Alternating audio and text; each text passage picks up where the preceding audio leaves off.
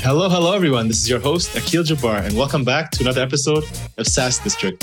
In today's episode, we'll be talking about how to thrive for revenue in 2023 during a market downturn. Today, we have our guest, Scott Stauffer, joining us. Scott is the founder and CEO of Scale Matters, a platform that delivers go-to-market operations, analytics, and insights to help businesses drive capital-efficient growth. He took his first company, Visual Networks, public in 2001 and grew it to a peak market cap of $3 billion. Since then, he's been a CEO 5 times and a founder 3 times. Since 2011, Scott has focused much of his energy on early and growth stage tech companies. He is also the host of the Data Room podcast, dedicated to exploring the best go-to-market practices, which we'll talk about today. So welcome, Scott. It's an impressive resume. Super excited to have you on the show today. Thanks, Akil. Glad to be here. So, the topic of today's episode is really, talking about 2023, right? Tech companies are going through, some rough times right now, a lot of layoffs happening. People are struggling for revenue. They're struggling with churn, customers, retention, all of the above. So can you maybe share, you have some kind of agile go-to-market management strategy that you work with to overcome these challenges? I know you use kind of gathering feedback data and creating these feedback loops. What do you see is working right now? Yeah, so when we talk about agile, we're sort of borrowing from the R&D domain there. But one of the things that we see with companies that are managing to get through some of the challenging times right now is they're just a lot more disciplined with the process of iteration. So if you think about getting a go-to-market engine to some optimized state, it's a iterations we all go through. Hang on a second. Yeah, no worries. Sorry. That's okay. It's not live. Still hear me all right? Yeah. It's all right. Yeah, we can cut this part out. Okay. So I'll start them. So if you think about what companies go through to get their go-to-market engine to an optimized state, it's really a series of iterations we all do. And what we see in the difference between kind of less effective and more effective companies. Less effective companies, this process of iterating is sort of subconscious, and the way it looks is that it looks like they're just throwing stuff against the wall, trying a whole bunch of different stuff. Some of it is helpful, some of it isn't. They often don't have a really good sense of which stuff they're doing is helpful or not. Contrast that with companies that would embark on what I'd call conscious iteration. Those companies, they basically say, okay, here's this problem we're trying to solve. We're going to try this experiment because we think that may solve it, right? And maybe it's we're going to change our sales pitch to do this, or change the copy in our marketing ads or something like that, right? So here's what we're going to do. Here's the hypothesis of the impact that's going to have. Here's how we're going to measure that impact. And kind of here's our pass-fail criteria and how long we'll let it go on.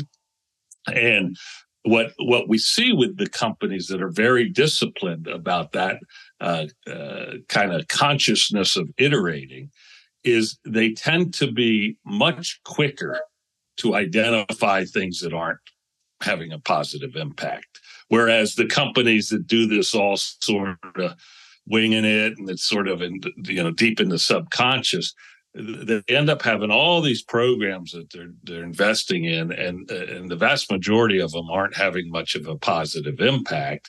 And so they're just holding on to wasteful spend for the most part. Right. So that's kind of one of the big things we see is that the companies that are really good at getting efficient are ones that I guess what I'd say is they manage with a level of precision that is far and above what the masses do. Makes sense. So you're just, you're deciding kind of more consciously of your decision versus kind of, spreading yourself thin across several different channels and iterating and kind of seeing what sticks. You're being, kind of more methodical in your approach of what you want to focus on, right? Well, yeah, you might still try multiple things, but you're very disciplined in identifying what you expect each of these experiments or initiatives to do, and then perhaps even most importantly, you're very disciplined about measuring the impact of them. Okay. Right, and so you end up, you hold on to the ones that work, but you cut the ones that aren't working a lot quicker than most companies do. Okay, maybe we can go more specific on a certain category, which is right now I think one thing SaaS companies may be struggling with, or opportunity to improve their cost per acquisition. Right, they're looking to decrease their cost per acquisition, or you could say shortening their sales cycle. Right, because the faster you shorten that, your CAC is driven down. What do you see as common areas or points that we can focus on to help kind of improve that, if that's something we want to experiment with today? Sure. So, we see all kinds of inefficiencies in people's go-to-market motions. I think we tend to, at our company, group them into 6 categories. The first one is suboptimized messaging. So it's fascinating. I mean, even for companies that are at scale and have product market fit, they don't necessarily have their messaging perfectly dialed in. And the way that manifests itself is, let's say on the marketing side, the messaging maybe on paid search ads or on G2 or Software Advice or Capterra listings, right? The messaging often attracts non-ICP prospects. ICP meaning ideal customer profile, in case any of your listeners don't know that. And the problem with that is, if they're not in your ICP, you're probably not going to be very successful selling to them. And so you spend money on the marketing, bringing these people to the table. Then you spend money on sales capacity, trying to sell to these people who can't be sold to because they're not a good fit for you. So that's an example of how messaging effectively wastes money, right? If it's not optimized. Mm-hmm. Another example or bucket of where we'd say companies tend to have a lot of inefficiency and waste, we call it funnel imbalance. So if you think about top of funnel and bottom of funnel, just to keep it simple, bottom of funnel is the sales capacity, if it's a sales-led motion, right? Top of funnel is the leads, right? The top of funnel to support the sales team. If you have, and what we see in growth stage companies, Scale Matters, my company sells predominantly to early and growth stage B2B companies. So think of it as, $5 million to $200 or $300 million companies. What we see predominantly is they have too many salespeople relative to the top of funnel support they're getting. Mm-hmm. Mm-hmm. And so you end up with it's very difficult for salespeople to make quota, right? Because they're spreading too few leads across all these people. And right. So the really good salespeople get very frustrated about that. They often leave.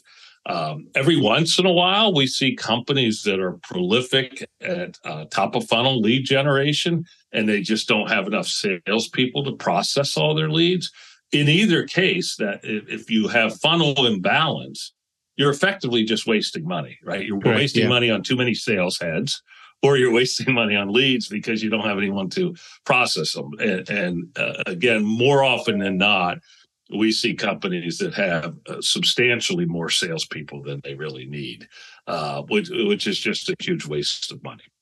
That's the second category. Third category is kind of what we just talked about earlier about this conscious iteration. So many companies are continuously trying new things in their go-to-market, right?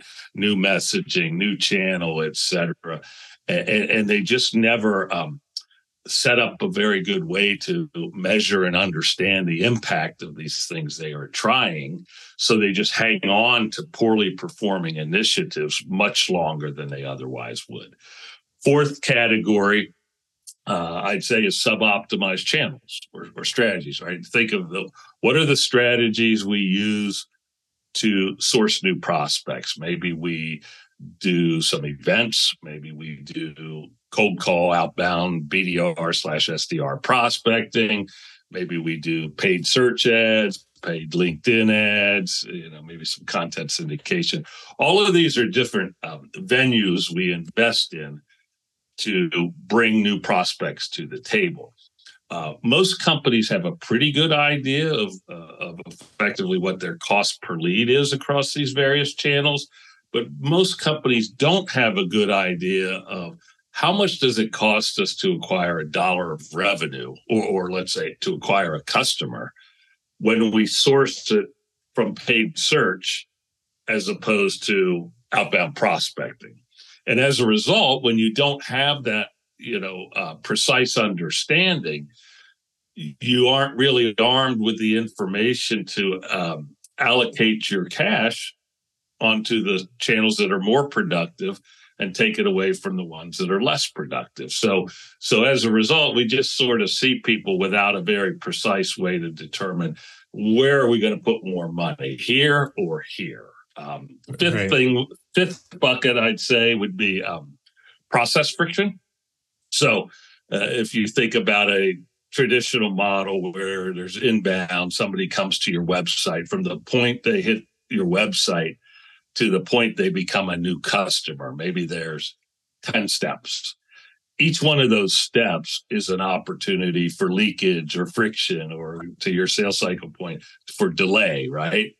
And what we see is a lot of these early and growth stage companies just haven't built their tech stacks in a way that's optimized to be able to measure at the level of granularity you need to understand precisely which of these 10 steps in this process is creating the most friction for us, right? Mm-hmm. Either in terms of wasting money or having prospects fall off into closed lost, or just extending sales cycle time. And then the last bucket of inefficiency that we generally see, and right now it's a little bit less of an issue. A year and a half ago, when everyone was in hyper growth mode, it was a big issue. But the inefficiency with which companies recruit and onboard new sales teams. Yeah. They just, so many companies, haven't institutionalized or made programmatically formalized the way that they accelerate people's onboarding and ramping. And so it takes way too long for salespeople to ramp. Far too many of new hires that you bring on board never actually do ramp. And so that's just this huge drain of money.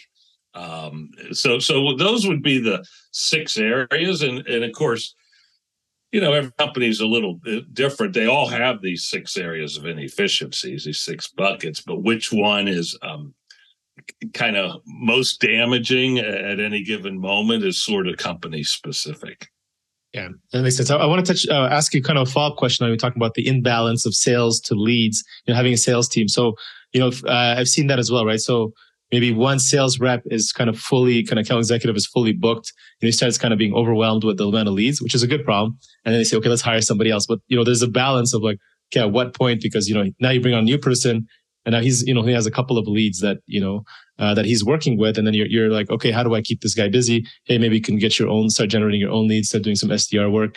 And then, there's that always balance. How do you kind of look to manage that, transition? And how would you effectively balance that, I guess?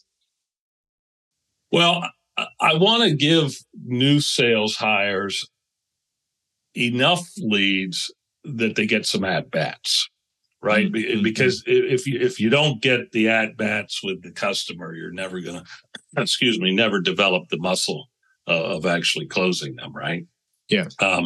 So I think companies that have this philosophy of new hires have to generate all their own pipeline, I think that just delays the whole process of ramping. So with that said, though, I wouldn't give them, if you had 2 salespeople, right, your experienced one and your new one, I wouldn't give the new one half of the leads right away, because you have to assume that their ability to convert those leads is going to be below that of your more experienced salesperson. So you just have to draw the balance of, we want to feed them enough that we're accelerating their learning, but not feed them so much that we're actually depressing our company revenue, right? Yeah. Okay. But I definitely do not like the notion of, you're 100% on your own. You got to develop your own pipeline, because it just takes too long. Yeah, I think that's another challenge. Which talked about having, with the onboarding and having people having good sales managers, right, who are able to effectively manage that team, right? So, yeah. And when it comes to the reporting piece, which we talked about, which is important, the go-to-market reporting. What are some things that we want to, or elements of the context that we want to track, so that we know how we can improve the operations and the outcome? What are we looking at in terms of the reporting, or we want to set up?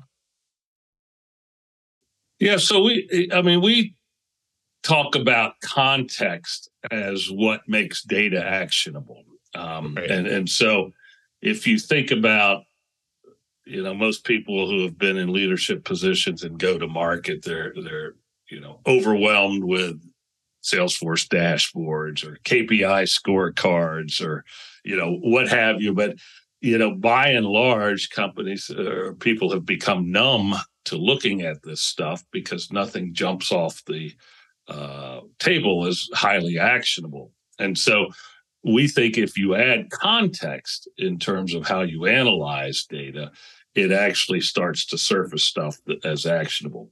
5 types of context that we think about. One is the context of time. So trending, right? Looking at certain important metrics or KPIs and how they're performing over time, either as a trend analysis or period versus period, right? How are we doing on conversion rate from stage 2 to stage 3 this quarter versus same quarter last year, right? So that's a time as context. Another part of time as context is in relationship to events. So let's say,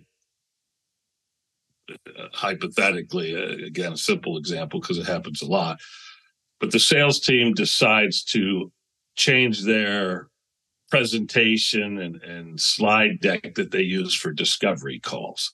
So you want to capture that time that new one goes in as an event.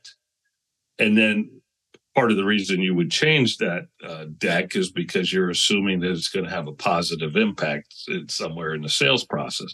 So then you want to start measuring specific metrics that are related to that versus when that sales pitch actually changed, right? So that's context of time, but specifically to an event. Second context that we think is very important is plan or model. Too many companies, they have, let's call them new bookings goals, but they don't actually reduce those goals into a very precise blueprint or model of how they should get there. And we think they should make very granular models and then analyze actual performance against those models. Because if you think about it, the model is basically codifying your assumptions. Like if you say, we're going to grow our new bookings from 10 million this year to 15 million, 10 million last year to 15 million this year, you need to have some reasonable detail behind why you're actually going to do that, right? Why are you actually going to get a 50% improvement? And that's how you codify your assumptions, is by building these models or building these plans. And then when you're actually analyzing actual performance against those models or plans, it allows you to zero in on, okay, were our assumptions off? Was there something wrong with our assumptions, or is our execution really at issue here? And it just helps focus the leadership teams around where they should put their energies on trying to improve. So time, plan. The next piece of context that we call causality or root cause. And so, for example, think of a funnel, right? There's 10 different metrics that you look at along the funnel.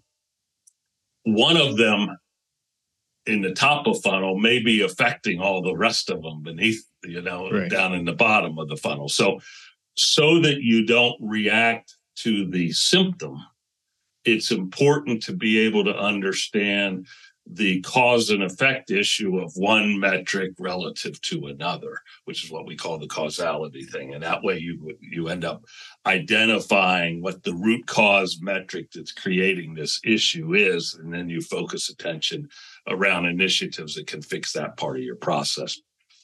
Fourth out of five is what we would call significance or impact. And again, there's so much data produced, by the tech stacks of these companies, right, in the sales and marketing world. And, leadership teams just don't know which data at any given point of time is most important for us to focus on. Exactly. And so if you can get context that basically says, hey, of all the things going on in your environment, the fact that your website conversion rate is at, to demo requests is at 0.7%. That is costing you guys, $1.5 million annualized relative to if you could get that up to 0.85%. So right, this is your most significant friction point in your overall process, right? And then if companies have that understanding, then they go, okay, well, let's put our resources on fixing this website conversion rate issue, right? What happens is, without that context of relative impact, companies often just try to get better at everything. And that's just a complete diffusion of focus. It's a losing proposition. So the impact or significance of context is really what helps leadership teams zero in their attention.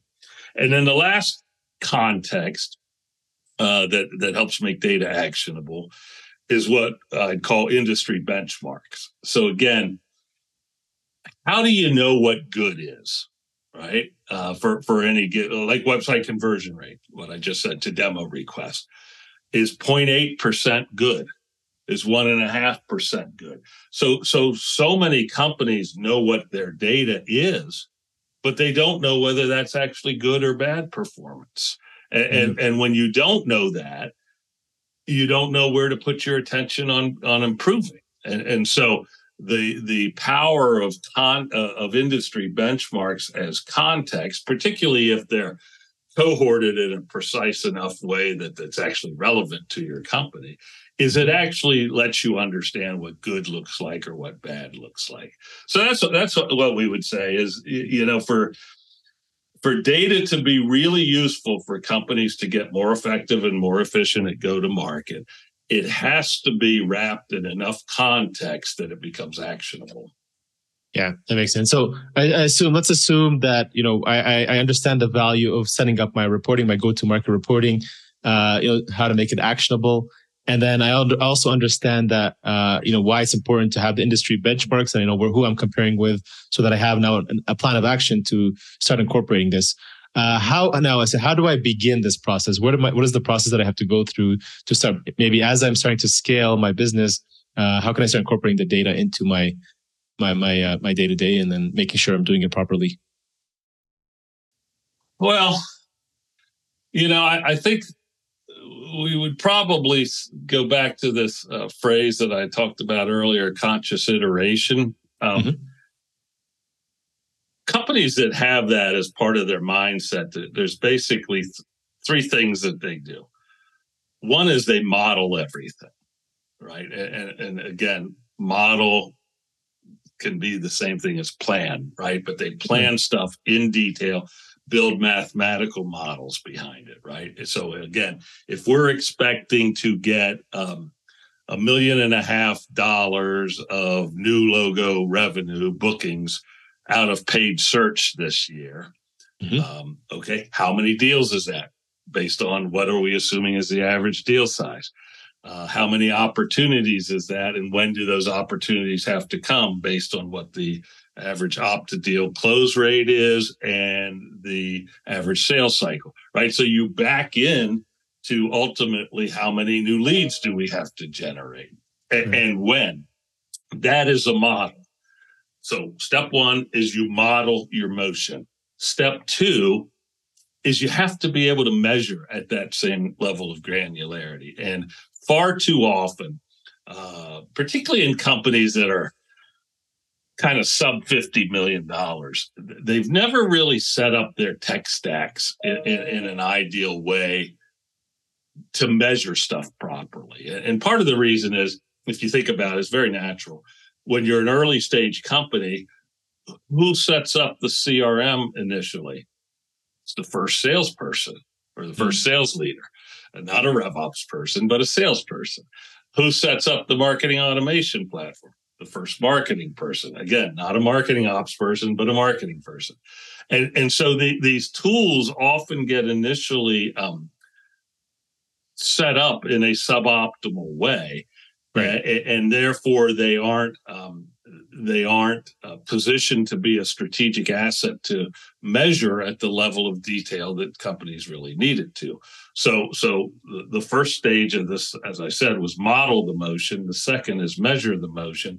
And more often than not, that means making some substantial changes to the way your tech stack is set up so that it can measure full funnel, right, top to bottom of the process, but at a level of granularity that the data actually becomes useful to you. And then the third part of that process would be analyze the motion with context, right? And, the data analysis part is tough because, most companies do a lot of manual analysis, right? To the extent they even try to do this, they export, let's say they're a Salesforce shop, they export Salesforce reports into Excel, they manipulate the data around, try to draw some conclusions from it. And this is where there's some pretty interesting tools out there to automate a lot of this analysis process, to add the type of context we talked about so that data actually jumps out as actionable. Because the reality is most of the, at least early and growth stage SaaS companies, their heads of sales, their heads of marketing, they just don't have the time to sit there and stare at a lot of data and figure out, okay, what's important here. In many cases, they don't actually have the aptitude to do that either. So you have to bring some technology to bear to basically, ease the burden of analyzing that data, because ultimately it's the data analysis that surfaces the answers for the leaders to act on, if you will. Okay, and so that first part we talked about, which was the modeling of your data, right? So you're building, some kind of spreadsheet, right, where you're trying to understand that what data you want to input and which ones you want to track. So maybe if we're in that first step there of, as we're starting to scale, what is maybe the kind of last question here? What is the most important data? Maybe data sources that maybe as a new founder I should be paying attention to and make sure I'm tracking when I am aiming for fast growth? What are the ones you really like to see there? Yeah, well, I guess it depends on the stage you're at, Akil. I would say if you're really early stage, you think about what's the most important thing you have to do. You have to achieve product market fit. So, focusing on conversion rate data and all this kind of stuff is kind of a waste of time. Instead, what I would do if I was very early stage is I would focus on data that helps me better understand my prospects. So maybe I would leverage some of these call recording tools like Gong or Chorus and build trackers into those to surface, really powerful, statistically meaningful data around what prospects say their priorities are, what their challenges are, the language they use to describe that stuff, because that's what's going to allow you to morph your own offering in a way that it better fits, So I guess that summary point is get data that gives you a more intimate understanding of your prospects and your ICP.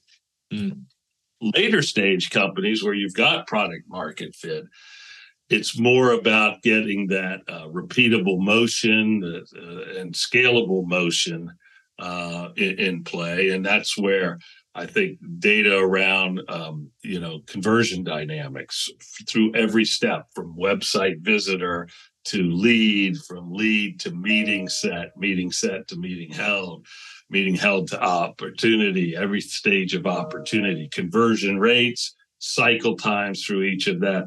That's what allows you start to understand the dynamics of your process and identify where there's friction within your process that you can ultimately surgically remove and take away. And then kind of last, I'd say, is when you're really focused on profitability, right? So you got product market fit. You've developed a repeatable, scalable way to bring in new customers, and now maybe hypergrowth isn't any longer available to you, and you need to start thinking about EBITDA and profitability. Then you really want to have data that helps identify where there is wasted spend. So this could be the issue around data to help optimize which of your channels or sourcing strategies are more productive or less productive. Data around the balance of your funnel resources. Do you have too many salespeople, not enough salespeople? That type of stuff. So again, there's no single answer of which type of data is most important. It really has to do with the stage of development the company is at. Yeah, that makes sense. Okay. But as in general, I mean, at least that's a good framework to understand depending on where you are in the journey. Cool. So thanks, Scott. I think that was super helpful for our audience, maybe to give them some tips on maybe how to structure their reporting, their go-to-market strategy. But if they want to learn more, obviously they can check out your platform, scalematters.com. Scott, ready for the rapid fire questions of the show? Yeah, let's go. Yeah, let's hear it. All right. Scott, what's one activity you enjoy outside of work that gets you into flow state? I'm going to give you two activities. Okay. One is golf, because I struggle with it so bad that I am very frustrated when I'm golfing, and that makes work a pleasure to do. But probably at flow state, I actually enjoy doing handyman projects, construction stuff around my house, and one of the reasons that I love that is it's therapeutic. I mean, it basically consumes my attention, which allows me to actually get my mind off of work, and so that's a big benefit for me. Love it. So 5 times CEO in your career, what's one piece of advice you wish you had known, and if you can go back in time, you would tell your, say, 25-year-old self? Yeah, I'd say, just to give a little background before I answer this. So I'm a degreed electrical engineer, and like many people that have engineering backgrounds, you tend to be very believe in structured logic, right? Mm-hmm. The advice I would give myself, and I still have to remind myself of today, is that unfortunately, logic doesn't always prevail. Right. That's right. I mean, as long as there's humans involved, then logic doesn't prevail. And, it took me a long time, because I would always think, well, logically, this is the conclusion people have to get to. And it just doesn't work that way. So, particularly if you're a founder with an engineering background, I think the sooner you can become comfortable with ambiguity and illogic, the better off you will be. Yeah, I understand that myself as well, an engineer. We think that we're all rational people, but no, soon we accept that we're all irrational, and nothing will ever, as much as you like to control things and things go exactly as you hope, it never does, right? Exactly. It rarely ever does, yeah. Cool. What are some of the biggest challenges you're currently facing in order to continue to grow and scale your company? Scale matters, meaning what's keeping you up at night these days when it comes to your business? Yeah, well, like any software vendor, the macro market conditions are a little challenging right now. Just many companies have sort of put the brakes on buying anything. I mean, the good news for us is we actually help companies get much more efficient. So the mind shift towards efficient growth has been a little bit of a tailwind for us. I would say, though, more generally, our biggest challenge that I think about a lot is while we are a software platform with a little bit of services, we fundamentally are trying to transform the way companies operate their go-to-market functions. And, organizational transformation or organizational change is not easy to do. It takes a while. So we're trying from the outside in. I mean, probably not a lot different than some strategic consultants would do, right? Mm-hmm. But we get hired to basically, or get purchased to basically help these companies change the way they do their go-to-market. And right. And that's just it's not always easy because there's a lot of inertia. Yeah, that's an educational game, right? We have to kind of rewire and show them what the value is, but if they're not really, in that zone of understanding that concept, makes sense. Well, even just, everyone's so busy, right? And so even though they can intellectually appreciate we need to change this way, you have, in order to, enact organizational transformation, you have to get people off the hamster wheel for a little bit. Mm-hmm. And just people get so accustomed to just going through the same motions they've always gone through that it can be difficult and without some kind of shock to the system. That's right. Well, if you give them a perfect solution, it's like, hey, this is going to work for you, and they accept that this is going to work. It's like, oh, no, I don't have time to actually implement it and do all the work that comes with this. I already have all this other work, right? So, yeah. Scott, who or what are some of the best 3 resources? This can be books, mentors, or people maybe you follow in the space that you say have been most instrumental to your success over these last few years and your journey. I guess a couple books jump to mind. The first one is called The Goal. Goal. It was written by Ilya Goldratt, and it's actually a novel. It's a business book, but it's written as a novel, and it introduces this concept called constraint theory. And you can think of constraint theory loosely like weakest link, right? A chain's only as strong as its weakest link. Well, constraint theory says, and this was all written around a manufacturing process, the process is only good as the most constraining step in the process, right? And so when we think about go-to-market efficiency, we really think about how do we identify the constraints, right? The friction, the points of inefficiency, because the way companies are going to get better is by eliminating the friction. And I think that book, The Goal, with this concept of constraint theory, is it provides a very good framework to think about that. Okay. The second thing that I'm a huge believer of is focus. And there was a book written a few years back by, I believe the guy's name is Greg McKeown, called Essentialism. Great book. And it's fabulous, right? And it basically just talks to this point we've touched on a little bit, which is companies try to do too much, and therefore they don't do anything particularly well. And if they were much better at legitimately prioritizing stuff and saying, this is the highest impact thing we can do, we're going to put all our resources around that and get it done, and we can ignore this other stuff for now, then I think companies, by and large, would be better off. So those would be the 2 things that I kind of use as my business guiding Bibles, if you will, or The Goal and also Essentialism. Love it. Yeah, Essentialism is great. Good to always have to reminder and go back and read that book to remember what's important. Scott, what does success mean to you today? Whether they're personally, business, financial, life, there's no right answer.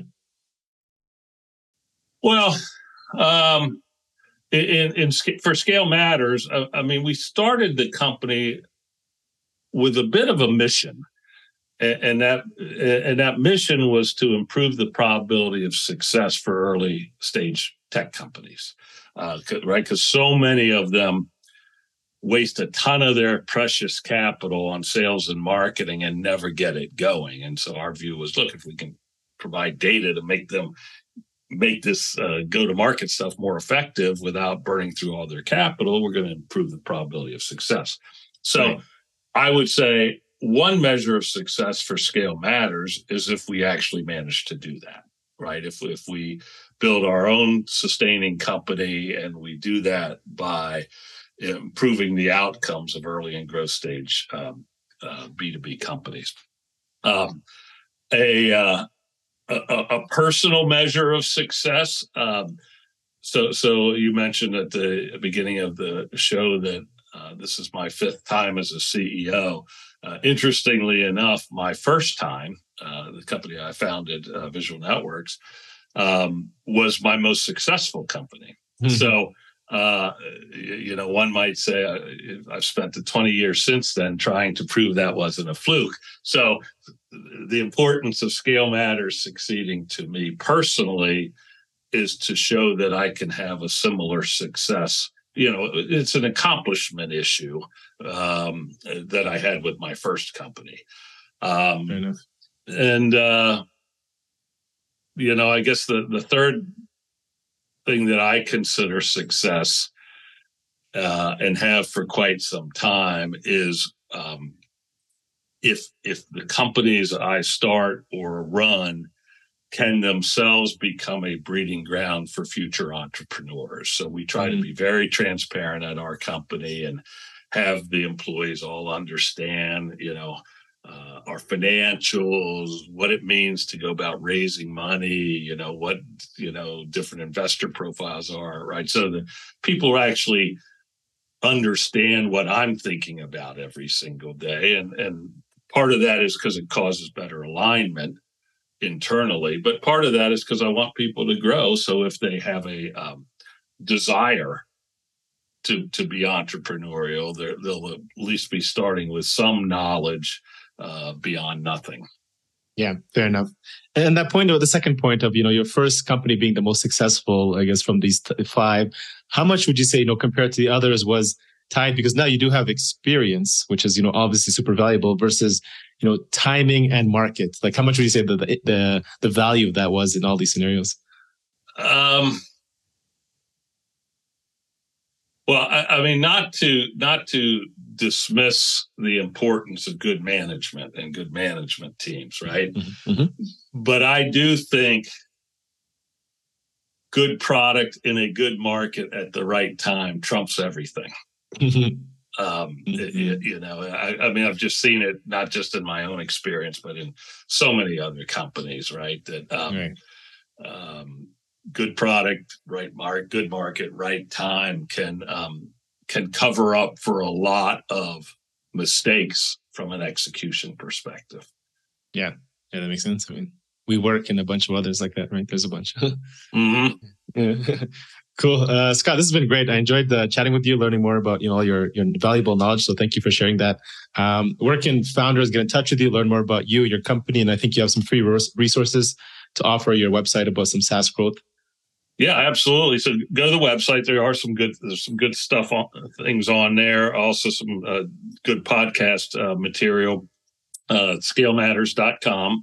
If you want to reach me, feel free to email me, scott@scalematters.com.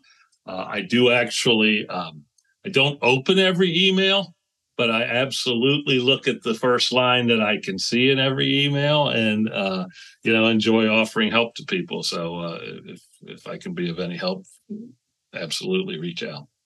Awesome. Thank you so much, Scott. And if you guys are interested, make sure to check out scalematters.com or reach out to Scott directly. All right. Thank you. Thanks again, Scott. Thanks, Akil. Appreciate it. Cheers. Thank you all for watching this episode and joining SaaS District today. Don't forget to like, subscribe, and hit the bell for future episodes where we interview top leaders in the SaaS industry.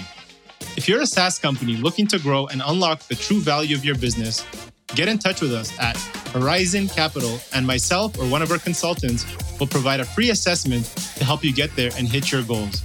If you have any feedback or suggestions for this podcast, please comment down below and help us improve our content for you all. Thanks again, and see you on the next one.